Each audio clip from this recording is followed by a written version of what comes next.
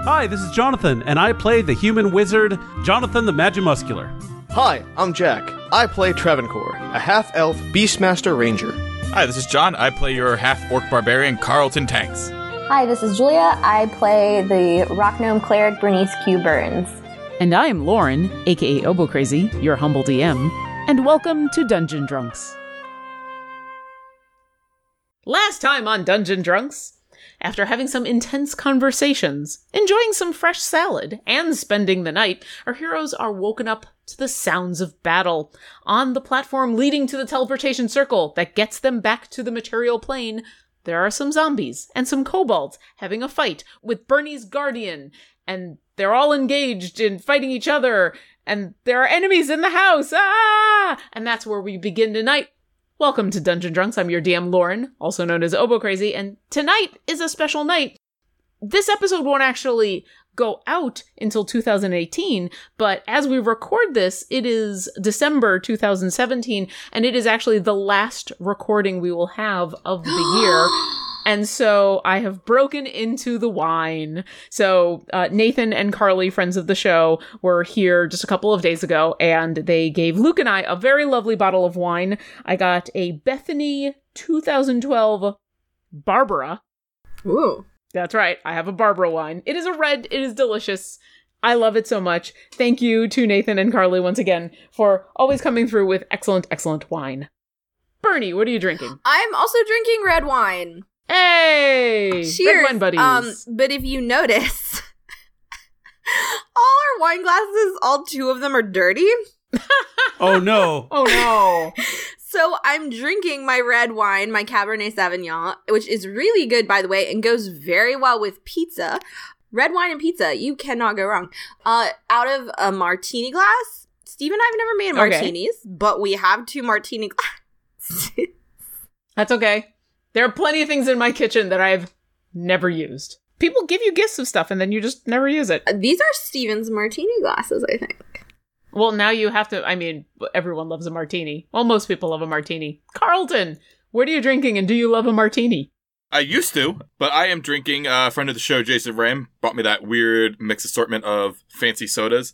And so I'm drinking Fentiman's Botanically Brewed Rose Lemonade. It's fermented botanical drink with ginger and pure rose extracts.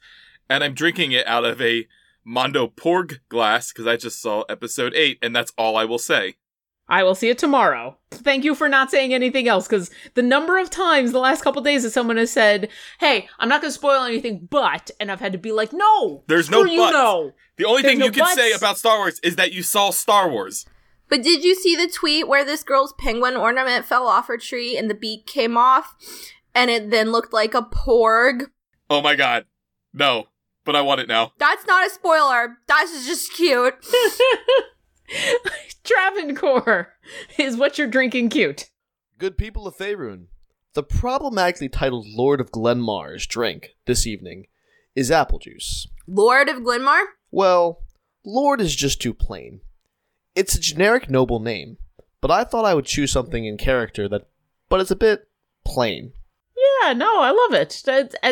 It's not often you get to drink actual apple juice. So I think that's wonderful. And finally, Jonathan, are you drinking apple juice? I am not, because I can't anymore. This is Jonathan. I play Jonathan the Magimuscular. Tonight, it is another... What is it? Oh, it's a Cuba Libre in a Sonic glass. Yay! It is Diet Coke and rum and some lime juice. And for my shot of Fireball to be consumed at the very probable casting of Fireball here in the near future, I am dedicating this to a friend of mine, a friend of most of us, but most especially a pet Canadian to one Bernice Q. Burns. Yes, it is for Stephen Nungelman, our friend, and he is just a great, great, great pal. He's one of my best friends. I got to see him at PAX Unplugged along with Jules, and it was awesome. And this one is for you when I blow shit up, Stephen. Cheers. Aww. Oh, keep saying good things about Steven. Oh my god, he is so dreamy. I like Steven. I could get lost This is now, in those eyes. It's no longer Dungeon Drunks. Steven Drunks, our new talk show where we just talk about Steven. No, sadly, Steven is not here. Steven is probably in a safer place than you guys are, which is in the formally safe place that is your pocket house. The little tiny house on a plane of existence created specifically for you that up until now had just been yours and the Modrons and incredibly safe. Except this morning as you wake up, as I said in my lovely little intro, intruders have arrived. Now, Bernie has placed her shield guardian down Guardian of Faith? Yeah. I had to look it up so I knew what it was, because it's a guardian. I was gonna say, when did we get a shield guardian in the party? There's a guardian, there's Faith, there's so many guardians that I can cast. It's hard to differentiate. You've got all the guardians and their shields, and it's all faithy. So she has cast this, and it is currently engaged with some interlopers. There are 2 zombies that have appeared on the teleportation circle that it is currently very unhappy with, and they are fighting each other. There is also, on the other side of your guardian, and closer to you guys, a couple of kobolds, which is disturbing because that means that not only did they make it into your house, but they made it past your guardian. And they, for when you first get to the door, are intently glaring at the zombies and this spectral, giant, crazy, insane guardian thing. But as you open the door, they all turn to glare at you. What do you do? I'm assuming that did we do a dexterity saving throw on the kobolds for the Guardian of Faith damage? Because they take half or full 20 radiant. And you can see that all of the kobolds and the zombies have taken some damage. The kobolds seem to be in better shape, but obviously the Guardian is doing radiant damage and the zombies don't like that. But at the moment, they're still standing. You get the sense you were alerted just as this has happened, and so it's been very little time. They've maybe only gone through a round or two.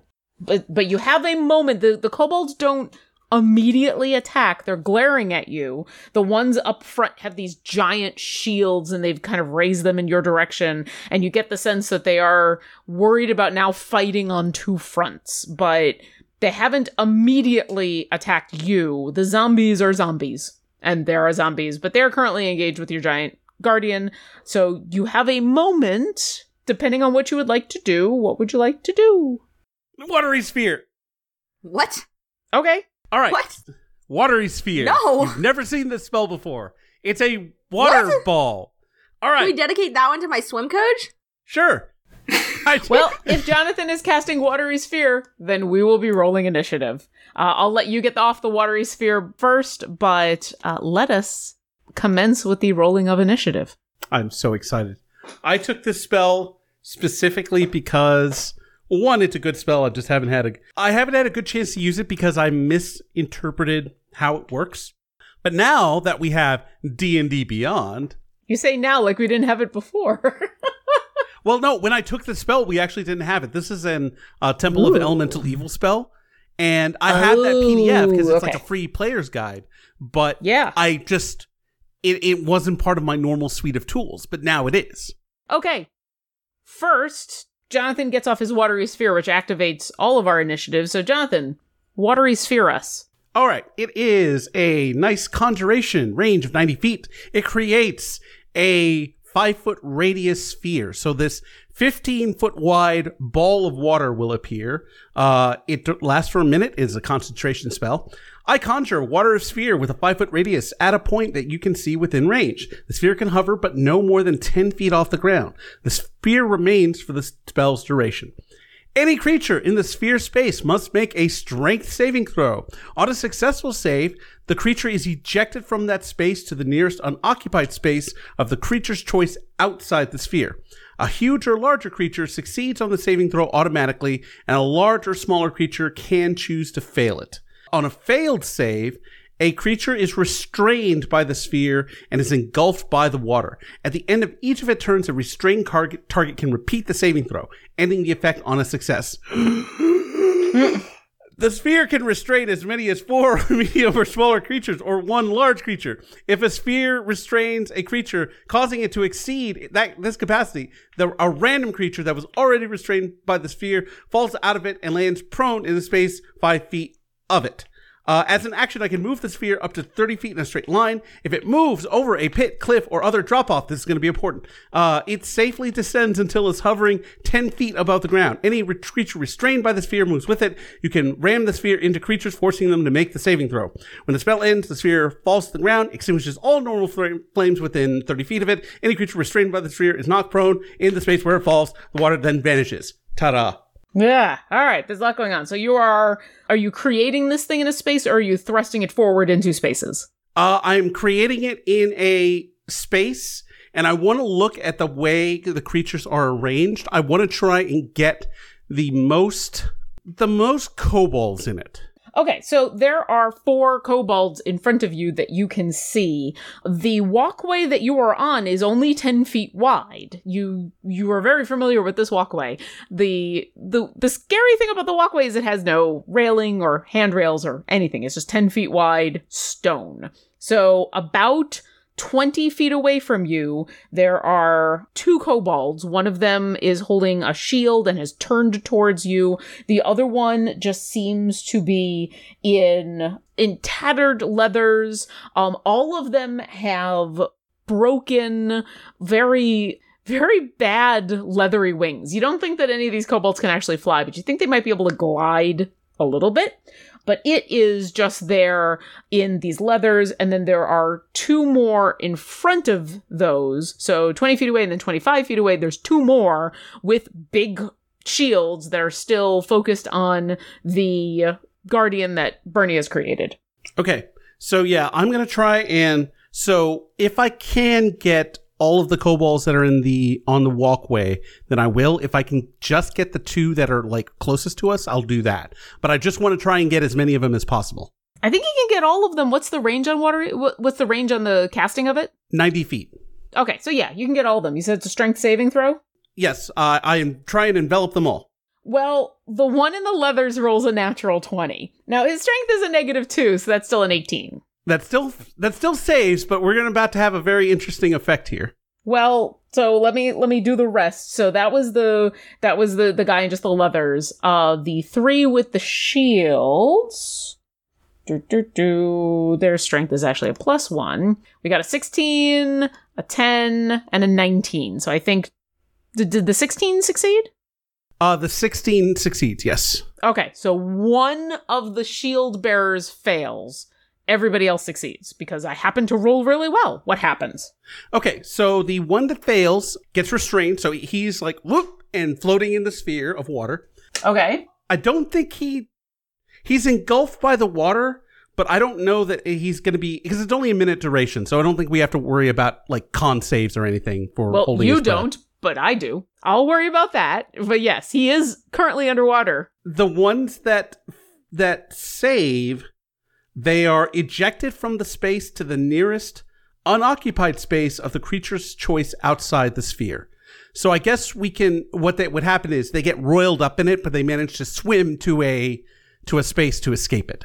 Okay. So the 2 that were closest to you are now 5 feet closer as they move out of the sphere. So it's one with the shield and one with the one just in leathers. The other one with the shield that was further away from you manages to swim out the opposite side. And they land spluttering and but they are safe. And I say, are you here to fight us or are you fighting them? And that's all I do. All right. Well, it's a little late for that, considering... Well, so what? I mean, all they are is restrained. Like, they're not damaged or anything like that yet. Yes, nothing like being thrown into a sphere of water where you can't breathe to be like, I haven't actually damaged you yet. Travancore. Yeah, it makes sense to me. Travancore, you get to go kind of first. Oh, this is fun. Okay, so to be clear, there's one guy in the watery blue box of death. Yes. In the watery sphere, yes. So we don't have to worry about him, right? Because he's just sitting there. He can't do anything. He is restrained? Yeah. So there's one next to the guy holding the shield in front, Travancore is going to try and use a sharpshooter shot. So basically how this works is, I've mastered ranged weapons, and before I make an attack, I can choose to take a -5 to the attack roll, and if the attack hits, I add 10 to the damage. It's important that I do this now, because I go before they do, so they get advantage on the roll. All right, who are you going after? Very, very nice. Yes, Well that done. is a very smart move. I'm going after the regular guy, not the one with the shield. Okay, the guy who's just in the leathers who's closest to you? Now, because of the dot you chose, in my head, his leathers are kind of this purpley color. Sure, they are. They are right now. So the high roll is 22. Yes, that definitely hits. Roll damage. So that's going to be 1d6 plus 18. Take his head off. And I rolled max damage, so that's 24. What? Yeah, he looks... This arrow sinks in very close to his heart, and just as he swam out of this watery sphere and landed on the ground and going... and then... and he's still standing, but he's clutching at this wound and looks super hurt. And it is Shadow's turn, because he's right after you. What would you like him to do? I think Shadow is going to finish this guy off. He's going to run right up to him. Okay, And he's going to bite this fellow. 20 to hit. that hits. Nice. So that's going to do 8 damage. Yeah, so your arrow practically kills him, and then Shadow bites down into his side, and then, forgetting the physics of this place, Shadow mauls this guy, and then throws him over the edge. And the body starts to fall, and in about a minute, you know you're going to see this body falling from the sky and coming back down. Wait, while you say that, hey Jules, what did I text you last week that I wanted to do? Did. Well, Shadow just did it. Well, Shadow did it unintentionally, though. Just in the process of mauling this kobold, he throws it over the edge and then turns back to the other one, blood in his maw. He goes, "Rrrr." But then a minute later, this body goes flying past him, and he gives it this startled look, and then he looks really chagrined as he remembers what's going on. So, about that, so watery sphere, if you put it over an edge, descends until it hits the ground. If I had gotten all of them, I would have just, next turn, I would have shoved the sphere off the side. And they would have We all had the same slowly idea. descended. Yes, exactly. Except they would have been alive. And then the spell would have ended. And then they would have kept falling. I guess Travancore could have used their falling as, like, weirdo moving target archery practice. Yeah, like shot put practice. Pull! Well, now you have at least one of them falling. It's Bucks' turn. What would he like to do?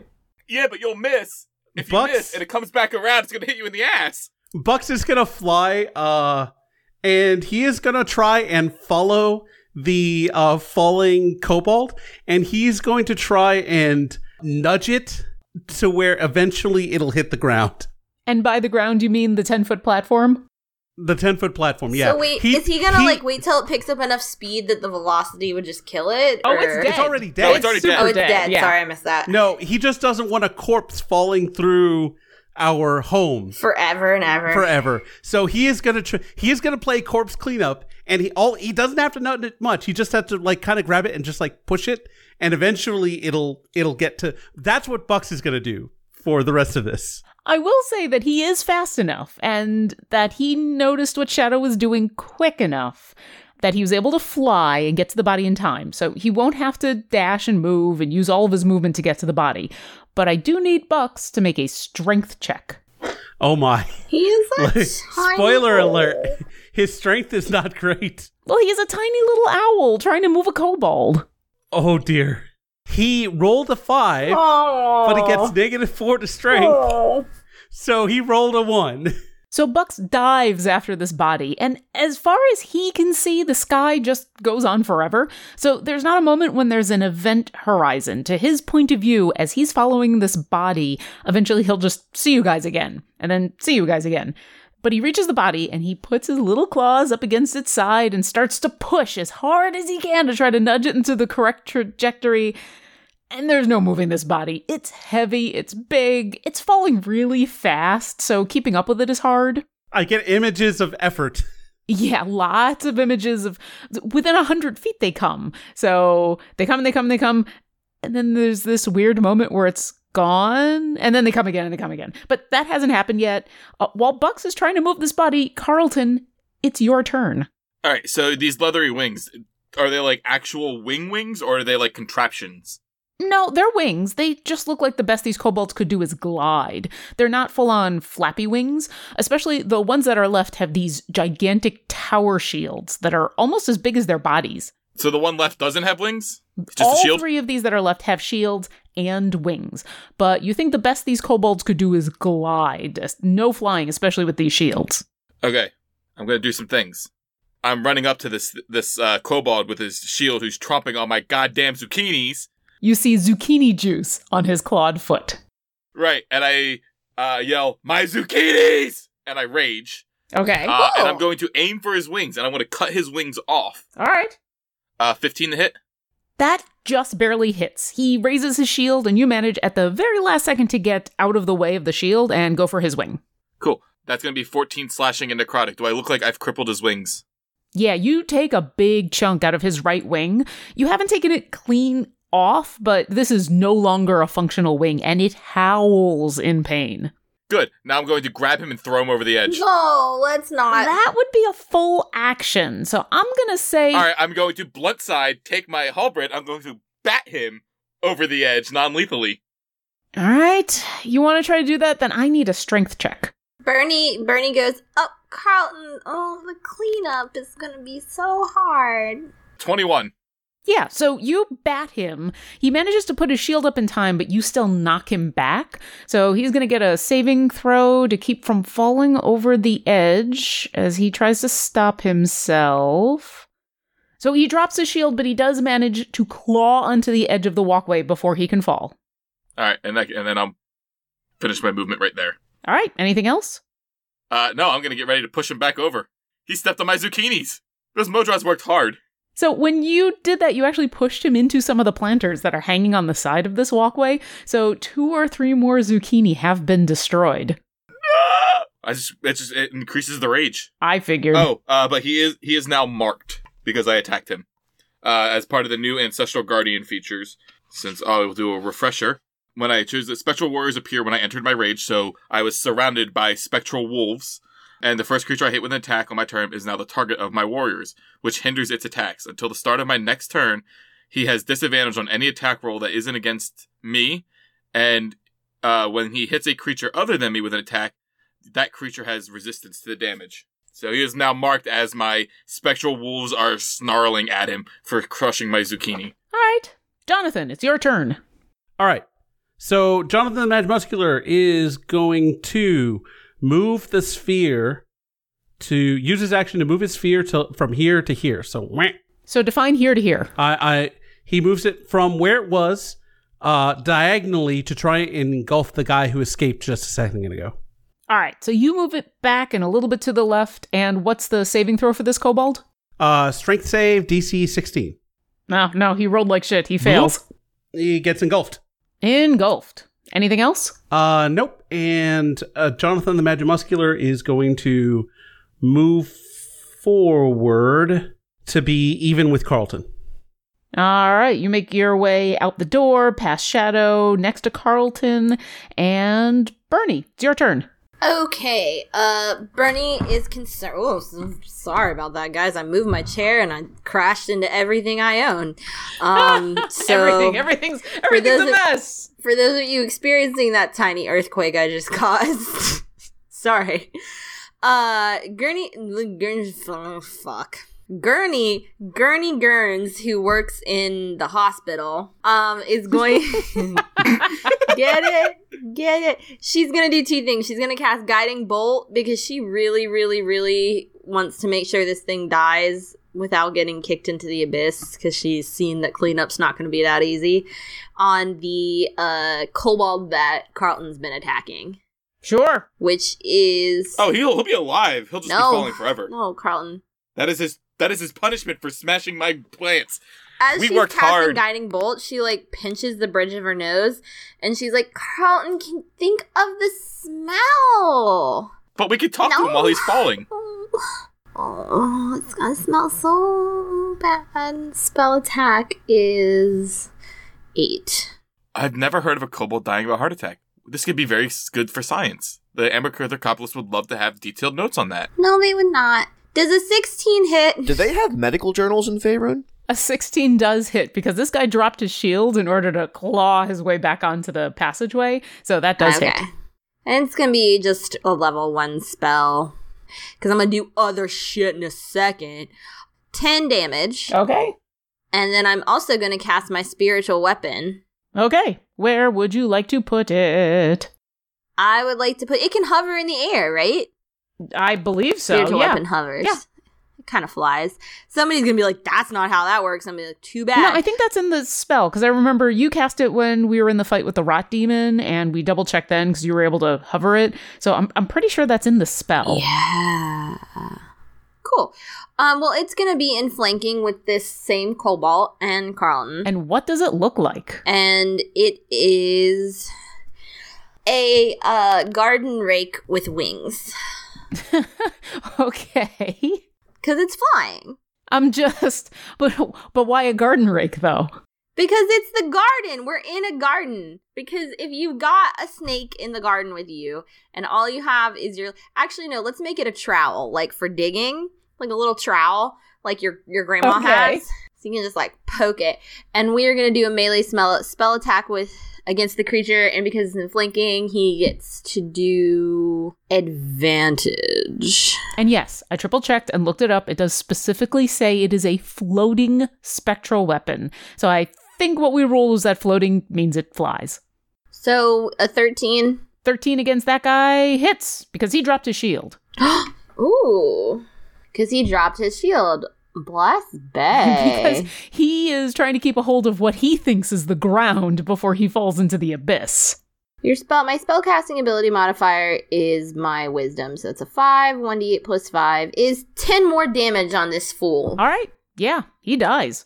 It comes down on top of this guy's head, and Carlton, as you're getting ready to smack him off the side of this thing, you see the light die in its eyes, and it falls. And you now have 2 kobold bodies flying through space. No, that's not what I intended.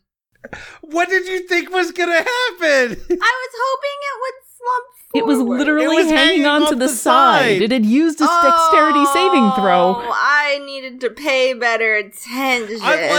I want to see how this goes. That's a bold play, Con. Let's see how it works out.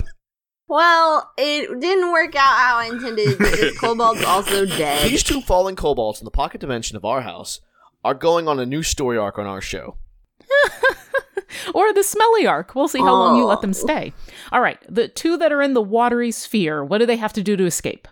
They have to make a strength saving throw. All right, the closest one to you, I don't think an 11 works, and the other rolls a natural 1. So they are still restrained. Just as a reminder, there's a restrained condition. A restrained creature becomes 0 and doesn't benefit from any bonus to its speed. Attack rolls against the creature have advantage, and the creature's attack rolls have disadvantage. So it can still attack you if you run by it. The creature has disadvantage on dexterity saving throws. You see bubbles rise from their mouths as they attempt to swim out using their wings, but they fail miserably. So the 2 zombies in the back, Bernie, they get damaged when they start their turn in your thing? Any creature hostile to you that moves into a space within 10 feet for the first time on a turn must succeed a dexterity saving throw.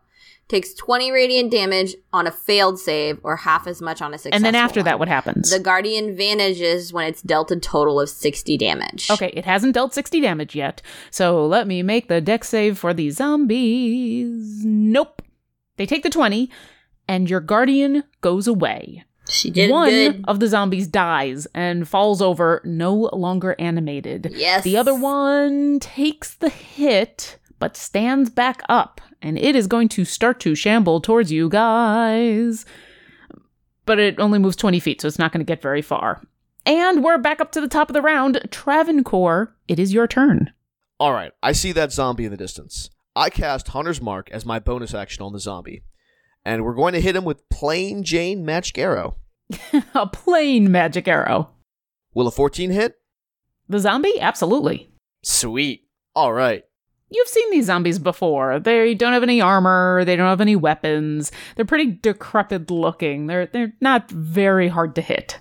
At the risk of immediate death, you could say these zombies are garden variety.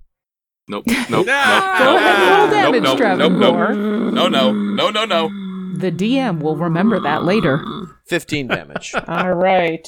These zombies are resistant to puns. Actually, given that we're fighting zombies in a garden, shouldn't we have some, like, actual, like, garden? I wish we had, like, a magical garden where the things came alive and fought the zombies. That would be... Like Like pea shooters and... yeah. Some walnuts. Some walnuts. And some potatoes. Yeah, potatoes. Some spud downs. All right, Travancore, your arrow sinks into its brain, and for a moment, it seems like it's going to recover, and then it dies. Sweet. Anything else? That's it. All right, it's Shadow's turn. Shadow is going to move up on the one kobold that is waterlogged. And this time, he's going to do a claw. A little claw action going on. And it is restrained, so you do get advantage. The high roll is 23. Oh, yeah. Sweet deal. All right, so it's going to be 7 damage. Yeah, he's not looking good, but, I mean, he's looking panicked because he's currently drowning, but he is not dead yet. All right, Shadow's done. Okay, is Bucks going to continue to follow the body? Yes.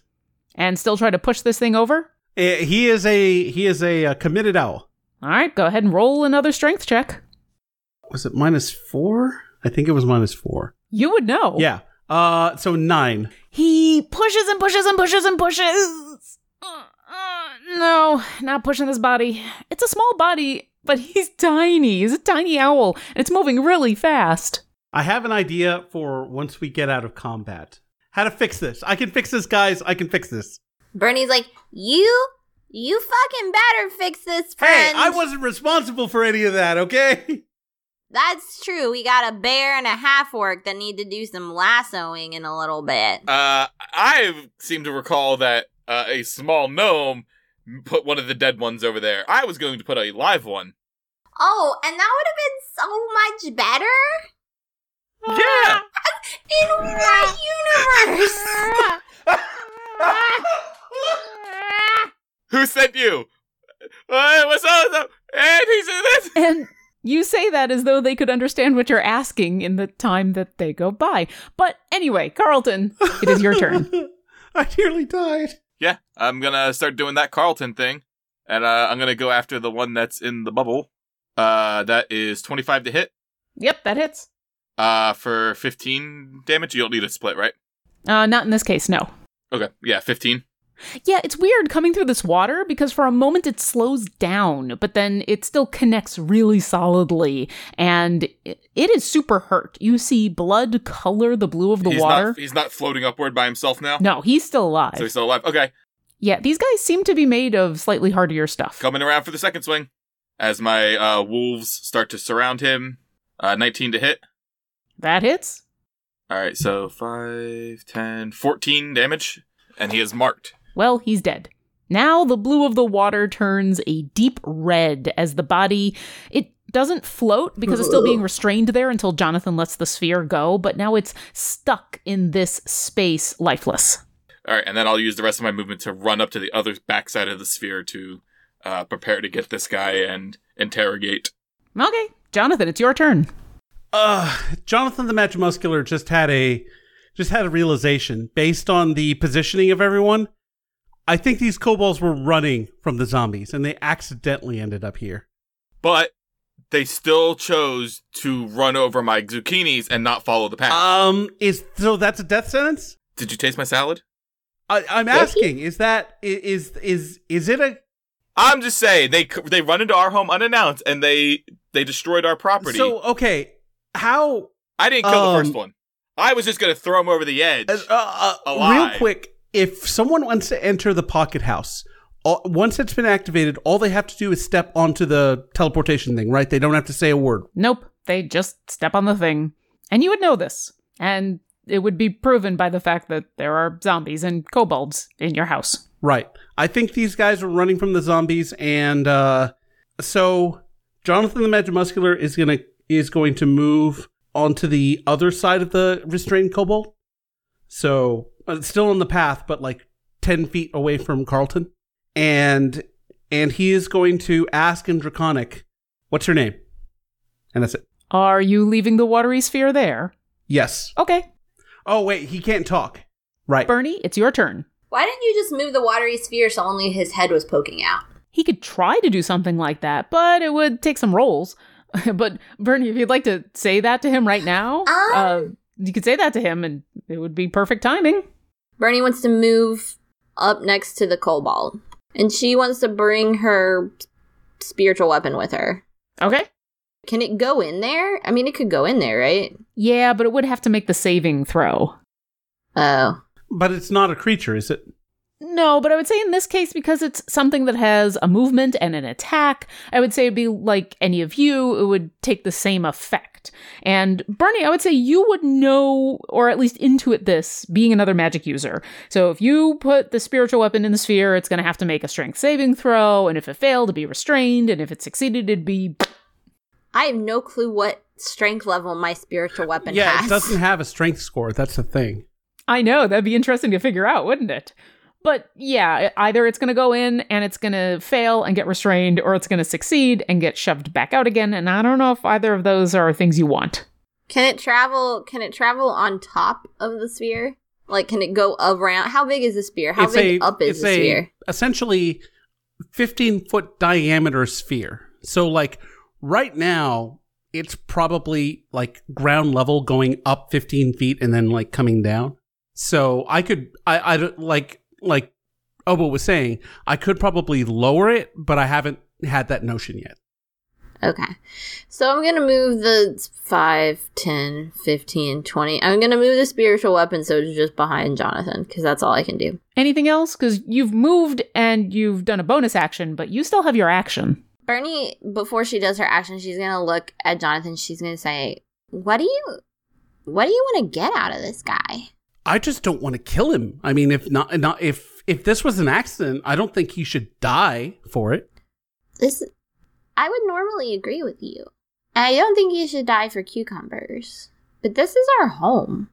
I understand that, which is why I didn't make too much of a fuss. But now that we're thinking about it, now that things have kind of calmed down, I mean, I would feel... I totally understand, because OPSEC is totally a thing. And the less people that know about this, the better. So if you guys, I won't stop you if you guys want to finish him off. I would protest, but I won't take any actions that would like block you actively. If you'd like, I can free him up a little bit for questioning. I mean, it's good to question him, because I feel like we might want to know a little more about some of the things that Vang told us. But if we let him go, he goes back to whoever controls him, and they come looking for us. You know this doesn't end in this. There's no happy ending here, Jonathan. I understand that. He dies. I am not pleased by this at all. Our carelessness will probably claim the lives of all four of these guys, and that's on us. But I do agree that the safety of this place also needs to be protected. So that's way more conversation than you would normally be able to get in a turn. Right. I'll let it go because it was really good RP, but at this point, Bernie, I need you to decide what you're going to do with your action. Question him. And then if you want, I'll kill him. Okay. He can move Bernie's going to politely suggest that he moves the bubble so that his head's popping out. And you're not going to do anything else? Not going to do anything else. All right. It is the kobold's turn. He, not knowing anything about what's going on except that he's drowning, is going to try to succeed on this strength saving throw and is going to roll a 1. Oh. Wow. Poor guy. You see this kobold struggling to try to swim. It's let go of its shield. It's trying to use its wings. But as you come up around it, you end up blocking off one of the spaces it can move into, and it has to change course at the last second. And yeah, you see bubbles. So it flails around like it's failed a flip turn real bad and has to do a wall turn instead, basically. Oh, yeah. Yep. If this is the Olympics, he would have been disqualified a long time ago. Travancore, it's your turn. I will say you have heard this discussion from where you are standing. So what would you like to do? Travancore, out of respect for his friend, Jonathan the Magimuscular, sits down and ends his turn. Okay. And Shadow? Shadow, following Travancore's lead, walks back towards Travancore. He senses the danger is over. This thing's restrained. He sits down, nuzzles Travancore, and ends his turn. All right. The two of you sit in front of the doorway, kind of posted up like relaxed guards, Shadow licking the last of the blood from his muzzle, and you two watch and wait. And it's Bucks' turn. Will Bucks continue to try to push the body? As you hear an efforted hoot try and push this body again. Go ahead and give me a strength check. Oh my god. This is awful. Oh, God fucking damn it. I believe in you now, buddy. This is just He's insulting. a tiny pig. You he is literally going called to him a pygmy owl. And you're like, yeah, he's going to be strong enough to push something that's like literally 5 bajillion times his size. He doesn't even have to. He doesn't have to push it. He just has to nudge it just a little because the angular velocity. He just has to push it. He just has to nudge it just a little because the angular velocity, it'll start moving it eventually. The way this works onto the thing, he just has to change its course just a little bit, and he hasn't been able to do that. I'm sitting there wondering if I could have shot the body or tied a rope around Shadow. You're like kicking yourself. You're like, huh? Yeah, Bucks looks like he could use some help. Yeah. Whoops. Yeah. Lesson learned. So, Bucks, no, you're absolutely right. He does not need to move an entire kobold worth of being. Yeah, they're small, but they're still a lot more than he is. But he has yet to roll anything nearly well enough. And the natural one, I think if I remember correctly, gives him a -3. Oh. -3. Yep. So Bucks decides to try, instead of pushing, because he's not getting the strength of his wings, he's going to move to the opposite side of this body and pull. Oh, no. Because he can get a better grip that way. But in the process of trying to move to the opposite side of the body, he loses his grip, and now he starts to tumble. He doesn't take any damage, but the next time they go by this round, what you see is this dead body of the kobold go flying by, and then about 3 seconds later, this owl just tumbling head over heels in the air in a way that is very unbird-like. Oh, no. So all I'm feeling is like Bernie and Jonathan are having this deep conversation about safety and home, and there's an owl that goes by, and all you hear is, whoo! And it's like 5 seconds later, and we're like, and Travancore's just sitting there bemusedly pondering, I wonder if somebody said something about Bucks. Like, this is us. How are we alive? I have never been happier that I've made this house for you in my life than right now. Carlton, it's your turn. What would you like to do? All right, with an 18 perception, do I notice Owl Buddy spinning out of control? With a 1 perception, Okay. you would notice Owl Buddy spinning out of control. All right. I grab my rope from my explorer's pack, I hand one end to Jonathan, and I say, hold this, and my ale, and I jump over the side to go after Bucks. No, what? Oh, shit. Okay. You jump over the side.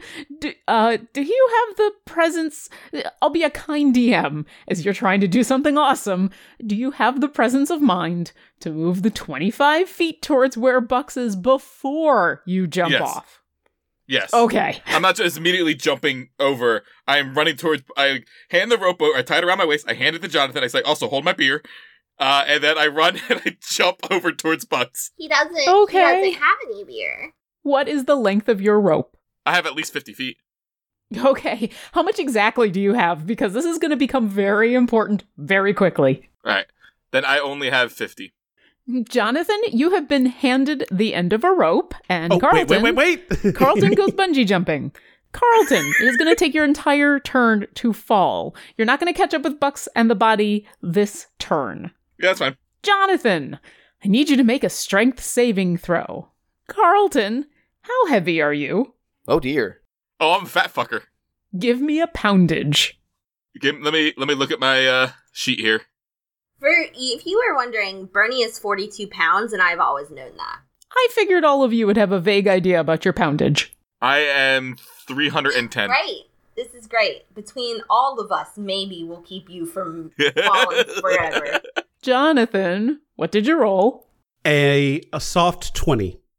Nice. Okay, so I will say, because you rolled so well, that you do not immediately drop the rope as Carlton hands it to you and jumps off to do a skydive. So Jonathan manages to stop Carlton just at the bottom of the rope, leaving him dangling under the stone bridge. And I'm like, ugh! I'm like, hold on. Ugh. Yep. So like as you hand it to me, I like wrapped it around my forearm, so I'm holding it kind of like this. And as I'm doing that, I'm like, ugh! And I try and force the water sphere down to where the kobold's head is now just barely above it. Can you move the watery sphere as a bonus action, or is it an action? It is an action. Then your action is to not drop Carlton. I'm going to say you can't move the watery sphere. Like Carlton handed you the end of a rope, and it has taken you basically your entire turn to be like, oh God! And because you were able to do that, you didn't drop him. Question. Can you cast Hold Person on something that's dead or no? So Hold Person is a mind effect. It won't actually freeze them in air. Gotcha. Yeah. Okay. I checked earlier. Yeah. Bernie, it's your turn. You watch as Carlton goes skydiving and Jonathan scrambles to use all of his muscular might to be there for Carlton. God damn it, Carlton. Bernie's gonna lean over the side and go, what the fuck is wrong with you? I'm gonna catch Al Buddy! Know the rule? Do you think I can heal If this? I fall, I'll just come up top! What's gonna happen when you pick up speed on each fall and you just hit the ground and explode? I can't bring you back from exploding. Wait, hold on. I have an idea. And I let go of the Can rope. we get the bear Well, over it's not As your a turn. reaction, I let go of the rope. It's not your turn. It's not your turn. Can I- Bernie has a plan, as usual. The healer's gotta find a way to keep you all from dying. Oh my god. Hey, bear, you must weigh a lot. Get over here. You remember that time you fell and then you almost died? Remember how much that hurt? That's about to happen to your favorite idiot. So come grab this rope. Shadow looks Travancore, super stop distressed. pondering the meaning of life and keep your friend from dying. Is there anything else you would like to do? Because I need to keep track around. So Bernie, anything else Bernie you'd like is to do gonna besides? I guess she's gonna grab onto Jonathan's leg as a way of she's worried he's gonna get pulled over the edge. Okay. So she's gonna cling to him like a toddler clings to their father when he comes home from work. That definitely helps. Jonathan, you feel a little more stable now, and it's still uncomfortable to have to hold this rope because Carlton didn't really leave you time to secure it. But with Bernie helping, you do feel, yes, she's small, but she's also wearing armor and she is not insignificant. Right. So I'm a full 50 pounds with the armor on. the cobalt in the watery sphere is going to continue to drown. Travancore, it's your turn. Okay, seeing what's happening and really regretting taking cardio instead of weightlifting, Travancore runs over to Jonathan the Magimuscular and tries to give him some help to pull Carlton to safety. Okay, you're going to try to actually pull Carlton up? Yeah, whatever he needs helping pull this rope. Okay. That's slightly different, but very important. All right. What would Shadow like to do? He is now standing at this this announcement from Bernie, and Travancore, as you move forward, he is super ready to be there to do whatever is necessary. Shadow, following Travancore's lead, and Bernie's yelling at him. Command. It was a command. It's a command without a spell. Yeah. Shadow's gonna try and help out too, so the whole team is trying to help our tank buddy. Our Okay. favorite idiot. So it's Bucks's turn. Here, let's do this first. It's Bucks's turn. Jonathan, would you like Bucks to continue to try to move this body? No, Bucks is rather so he can just right himself with his movement, right? Yeah, if he's not going to try to do anything with this body, he can spend his movement to basically unspin himself and stop if he wants to. So I'd say it's like he's prone at the moment. He could spend half his movement to right himself, and then he'd still have the other half of his movement. Okay, yeah, he does that. So he's and he kind of worms himself around, and then he spreads his wings. And since he's an owl, his wings are actually a lot bigger proportionally than other birds. I learned Yes. this. Thank you. That's why they're so quiet when they fly. Exactly. Oh, that It's was one an of the amazing reasons. video. Thank you, Colin. And spreads his wings as far as they go, and he stops himself, and then he hovers there for a moment, and then he remembers that there's other falling things, and he's like, ugh, and he flaps towards the door, away from everything that's falling. Okay. And I look at him, I'm like, I thought you were out of control! So he did this when he was still... Yeah, he managed to do this when he and the body were still above you guys. So he doesn't quite make it to the door, but he definitely gets out of the way. He's over the 10-foot walkway, and he is now safely gliding on towards the door. Carlton, I'll say that you see this, since you're actively looking for a body in the owl. So you see Bucks do this, and now you see a body flying towards you. I'll give you a moment. What would you like to do? I guess I'll reach out for the body. Okay, I need you to make a strength saving throw. Can Bernie start praying as a reaction? Just praying. 16. Or actually, no, no, I didn't attack last round, so my rage is gone. As Bernie prays for you, you reach out an arm to try to grab the body of this kobold. This is the one that just has the leathers on. It didn't have the armor and the shield and everything. So you do manage to catch it. You are suddenly covered in gore, as this thing was pretty well destroyed before it was knocked over the edge. But you do manage to catch the body. Guys, pull me up! And fortunately, because Jonathan is getting a lot of help from people, Jonathan doesn't have to make another strength saving throw. So Jonathan, it is your turn. You feel a little more weight on the line. If you would like to try to pull Carlton up, I will give you advantage because you have a lot of people helping. How far away is this idiot? 50 feet. Okay, wait. He's tied it around himself. You're holding on to it. I would say 40 feet. Damn it. I was going to send the watery sphere after him. I mean, you still could. It's just not going to get there in this round. And there'll be a kobold with it. That's fine. That's actually how I was going to save Carlton. Is why I should have just let him fall, because then I could have used the watery sphere as a trampoline or a safety net. I mean, you could still do that. Yeah. Bye. I let go. Okay, wait. Jonathan, what the fuck is wrong with you? Okay. Bernie was holding on to... People are holding on to this, right? Yeah, Bernie was holding on to Jonathan. You said that you had, grabbed his leg. Travancore, did you and Shadow, what exactly did you grab? I got in front of Jonathan and grabbed the rope. Okay, fine. I won't let go of the rope because I didn't know that I thought they were all holding on to me. Well... That'd be and a if that weird. was the case, then I would have just let go of the rope. But if Travancore is right there, I'm not going to be an asshole and then cause Travancore to go, or would I? I don't know. I don't know what any of you fools would do anymore. So both Travancore and Shadow, having no opposable thumbs, I assumed had grabbed the rope. He bit down on the rope. Travancore is really the only one that I could see grabbing either Jonathan or the rope. I was just basically giving you all advantage. I wasn't anticipating this, but hey, Jonathan, would you like to let go of the rope? No, because if it was just me holding on to it, then yes, but no. Fine. I am going to move the watery sphere down so that the kobold can pop his head up. So you're talking about moving it down through the 10-foot walkway and then using the walkway to push the kobold's head up? Yeah, I figure it's this flowing sphere of water. Some of it is over the edge. So if I pushed it down, the parts that are getting displaced would flow to the other side because it's staying a sphere. I'm going to require a couple checks. First, Go ahead and roll a strength check with advantage since you're trying to pull Carlton up. But you have a lot of help. Strength check? Yes. Another soft 20.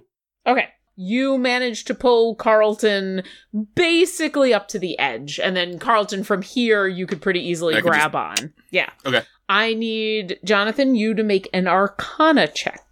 That is going to be 16. Okay. You move the watery sphere in the way that you talked about, and the kobold is still restrained, so you do manage to move it down, but you feel like you need to concentrate a little bit more on it in order to, basically the sphere moves down, but the kobold doesn't get pushed out because the sphere is still restraining this thing. Right. But now it has moved down enough that you think that if you were to maybe concentrate fully on this thing or let it go, the kobold would be able to escape and breathe. But at the moment, it's still being bound by the water. And as I'm doing this, I'm like doing Yoda, moving the X-wing, like kind of closing my eyes so I can like concentrate on the flow of magic and keeping the shape of the magic intact. And I'm like, okay, Bernie, I can't talk to him, but maybe you can. This spell is awesome, but hard. Bernie, it's your turn. You think that this kobold is close enough that you could probably grab it and yank it out if you had the strength. Sure, why not? Let's make a strength check on that. Sure. She's gonna let go of the leg of Jonathan. Yeah, Carlton is at this point able to grab onto the side of the walkway. So and as soon as he's up there, Jonathan the Mad Muscular drops the rope and like two-hand forces the thing to try and keep its shape because he's concentrating hard. Okay. Bernie's gonna hiss over at her shoulder at Carlton. She's gonna, this is why we can't have nice things. As I'm like throwing the dead kobold corpse up onto the top of the walkway. Yes. So you're gonna go get the other one? No. Yeah? You need me to? No. Just Bernie, well, okay, that's enough conversation in this round. No, it's all right. I like this conversation. I just want to make sure that it doesn't all happen at once. Bernie, what was your strength check? 17. Jonathan, what's the DC to escape the watery sphere? 60. Awesome. Bernie, you reach in with an angry, gauntleted hand, grab this armored kobold by the scruff of the neck, and yank it out. Where would you like to put it? I guess on the ground? Well, I love how you say I guess, but I did have to ask. All right, you plunk I thought I was just yanking its face out. Like, yeah, you think so, but then because you are able to overcome the resistance of this sphere, you just yank it out, and you can let it go basically in any of the squares next to you, which does include over the edge. So I guess I'm gonna put it down on the square where it's like prone on its back, and I'm gonna get up on its chest, and so it's sort of pinned down because I've got armor on. That's got to be heavy, and I'm gonna like get on chest and say, "Hi, how are you? What's your name? Where are you from? Tell us all about you, so I can get this over with." All right, and you're saying this in common? Yeah, I don't know. I don't speak Draconic. Well, the kobold that is now lying prone on the ground in front of you, it's spluttering. It's let go of its shield. The shield is still floating in the watery sphere, and it's. Can we get anyone to translate? Now that we're done being idiots, let's make this happen. I can translate. Come on over here, Travancore. Say hello to our little friend. Jonathan, as you're helping Carlton finally get back on top of the platform, Travancore, as you come on over, you hear the tail end of whatever this kobold is saying. Kind of the first couple of words were a little difficult to understand as it's coughing up water. And then you do hear it saying, what is this place? What's going on? Fuck. And we'll be out of initiative for the moment as it's not in a position to fight back, so... For the moment. Well, Travancore, what did he say? He said, "What is this place?" You can tell him it's none of his concern. And I respond in Draconic, "You are trespassing." Okay. Well, are there zombies here? As long as there's no zombies here. I'll get out of here as soon as I can. I translate as he talks so Bernie knows what he's saying. There's no zombies, but he's also not going to be getting out of here. At this point, as it's starting to, it's been on its knees, like coughing up water and No, and it's on its back. Well, okay, it was on its back, and then it's rolled over. It spit up some water, and now it's trying to stand up. Hold on, pump your brakes there, kid. Tell us where you're from. I translate what he says exactly as I can, and to punctuate what she says, I actually draw my bow and arrow and add, "Stay put. Maybe don't move." It does get to his feet, and then it sees the bow and arrow, and it kind of glares at the two of you and says, "What do you want?" Ask him where he came from. Ask him he was running from the zombies, but I want to know if he works for that thing, or if he works for that dragon. Are you associated with the cave dragon? Yeah, of course, it's my master. I tell Bernie what he says. But what does he know about that thing that has Ving? I ask, so one of your colleagues was captured by another faction that was down here. What do you know of them? The drow are fighting them right now. They're right outside. Oh! Alright. We could make a deal. If he helps us fight the drow, we'll let him go. I'm going to wait a moment and then Travancore, unless you tell me that you're going to say something slightly different, I'm assuming you're just translating as we go. Yeah, I'm not censoring. Okay. I'm translating directly. Okay. So just interrupt me if you decide to change anything, but he'll respond with, the fighting's going on right now, and there's way too much out there. There's drow, and there's zombies, and we were just backing away, and that's how we ended up here. If you want to go fight them, that's fine. I need to get back to my squad. Well, honey, you're not getting back anywhere if there's too much going. You think you're just gonna escape all of them without our help? No, we were trying to fight them. There was just a bunch of us fighting, and then I backed up in the room, and then I ended up here, and then there were zombies, and then you were fighting us. I translate and then ask, that means there's more? Lots more. There's tons more. There's many more. Okay. Did anybody ever teach you how to count, friend? Did you, fingers and toes this thing out for us? Because tons is, legitimately a couple thousand. So, John, the sphere probably, has 30, 24 seconds left? About. I'd say it's just about to die if you want to do one last thing with it. So, as soon as Jonathan the Magimuscular hears that there's more stuff out there, he's like, I only have a little bit more time with this. I'm going to get out there and restrain what I can. And he's going to rate. You would know at this point that you've maybe only got about a round, maybe 10 seconds left. Ah, damn it. Okay. So Jonathan the Magimuscular is going to move it this way back towards them such that it catches the corpse that is still falling on this side. Okay, I'll say that's the last thing you can do before you lose the watery sphere is you can move it so that it catches that corpse.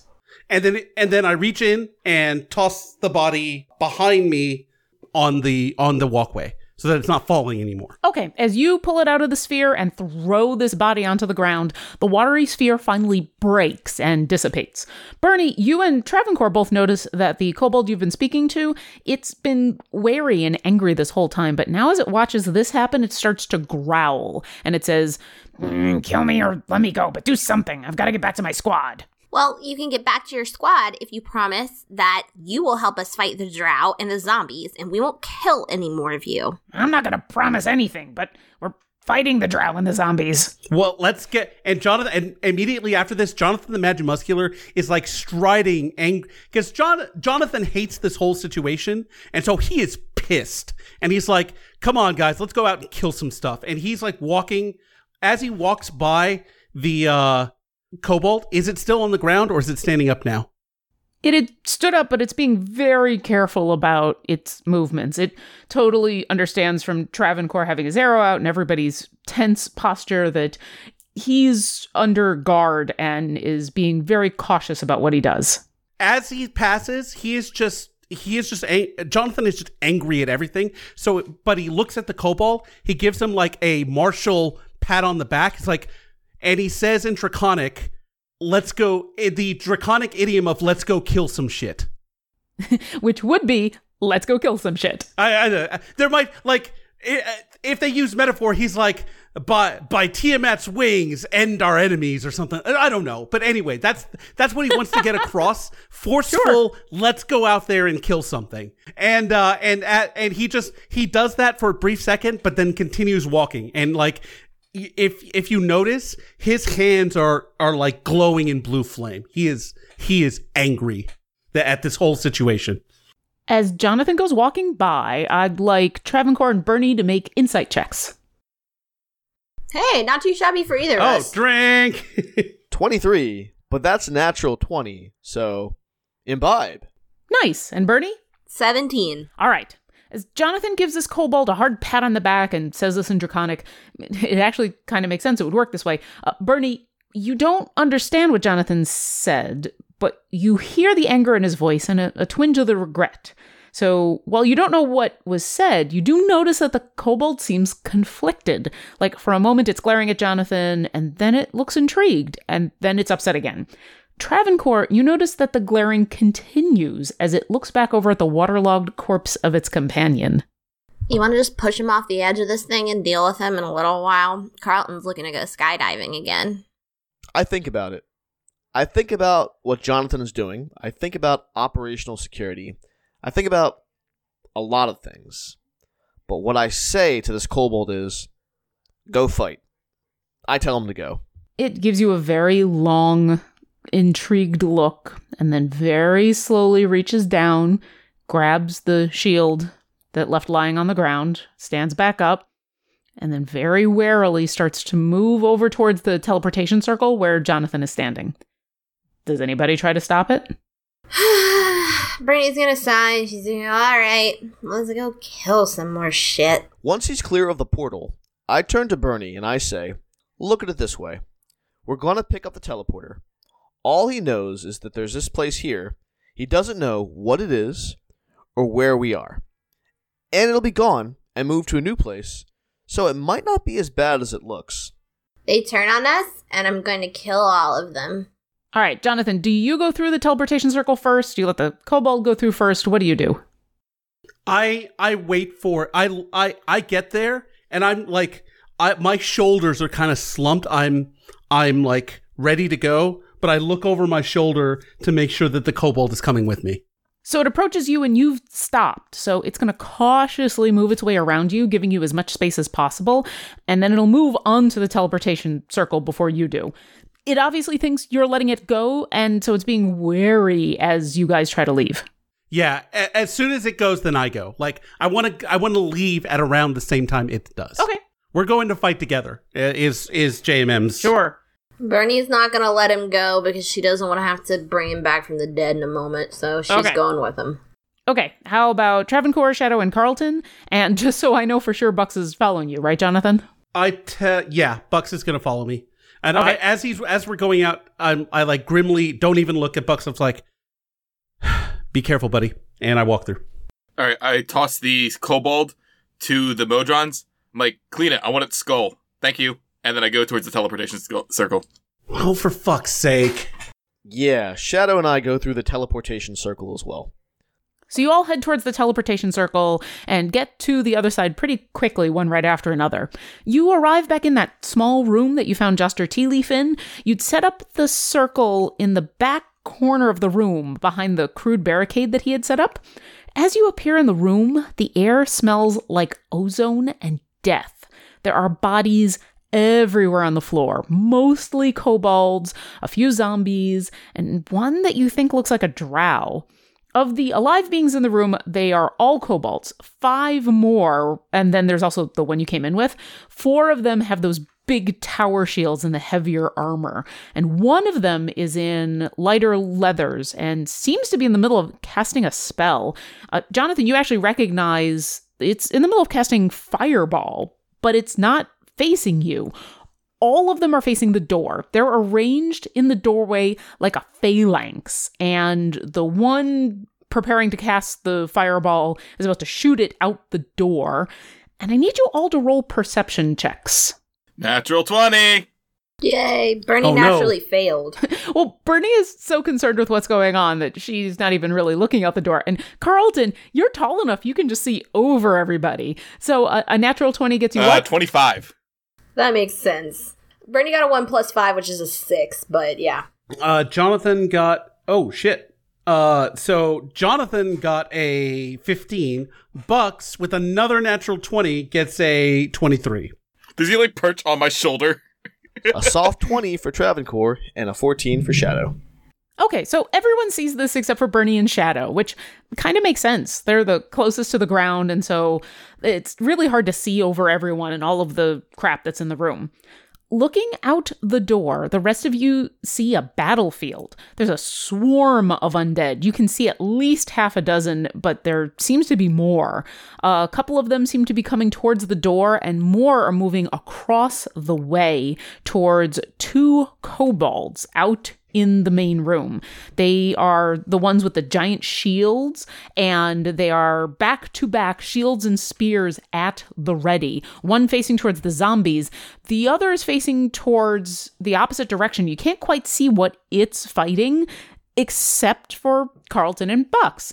You two have the perfect angle to notice this kobold is actually facing a couple of drow outside of the door. You see 3 female drow in intricate armor, covered in weapons, and they've set themselves up beside some rocks and are in the process of attacking the kobolds and the zombies at range. There is a ton of yelling going on. It's panicked craziness of a battlefield. And as you arrive, the kobold that had been weaving the spell finally releases its fireball.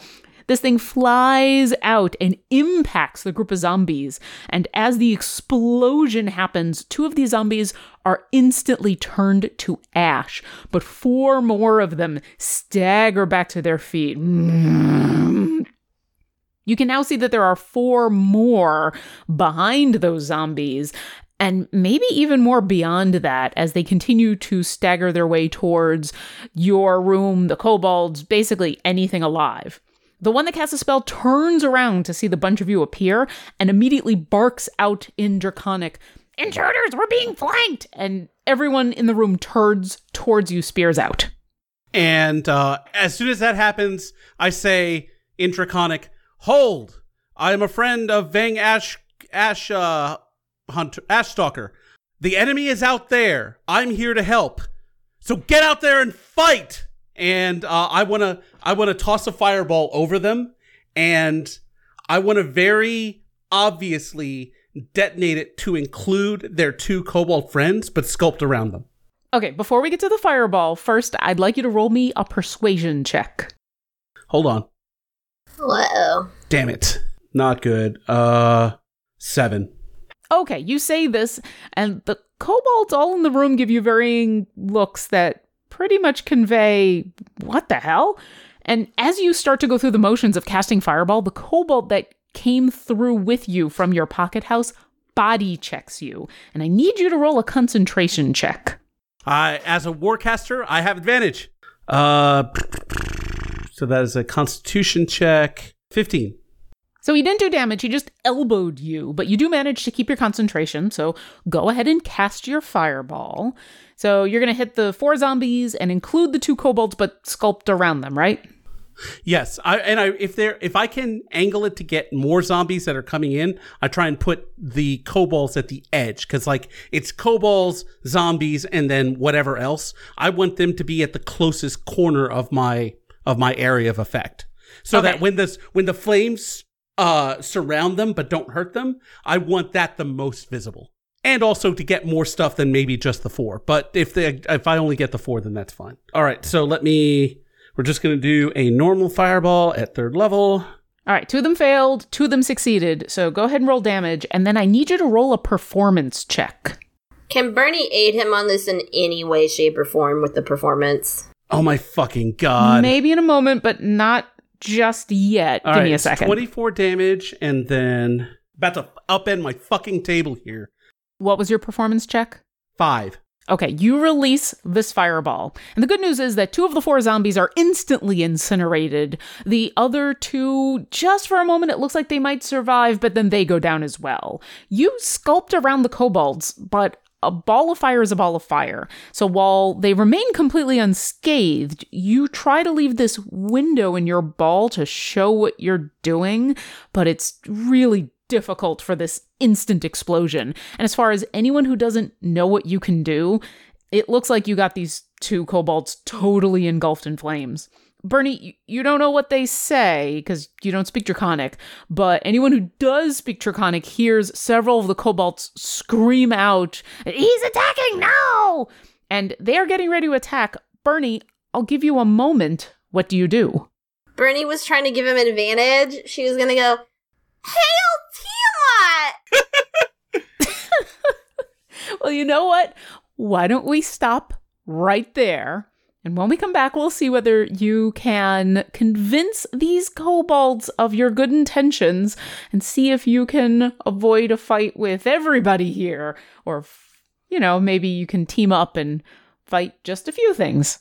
But let me give you experience. So for the zombies that you killed both here and back in your pocket house, and the kobolds that you killed, and that fun discussion about what you should do with these kobolds, and a really interesting interrogation, and a super fun time dealing with all the special issues of falling in your plane of existence, I'm going to give you a total of 1,800 experience to split between the 4 of you. And when we come back, we'll see if allies can be made and evil things can be killed, and if everyone can survive. Thanks for listening to our adventure. Follow us on Twitter @DungeonDrunks, or find us online at www.dungeondrunks.com. And see you next encounter.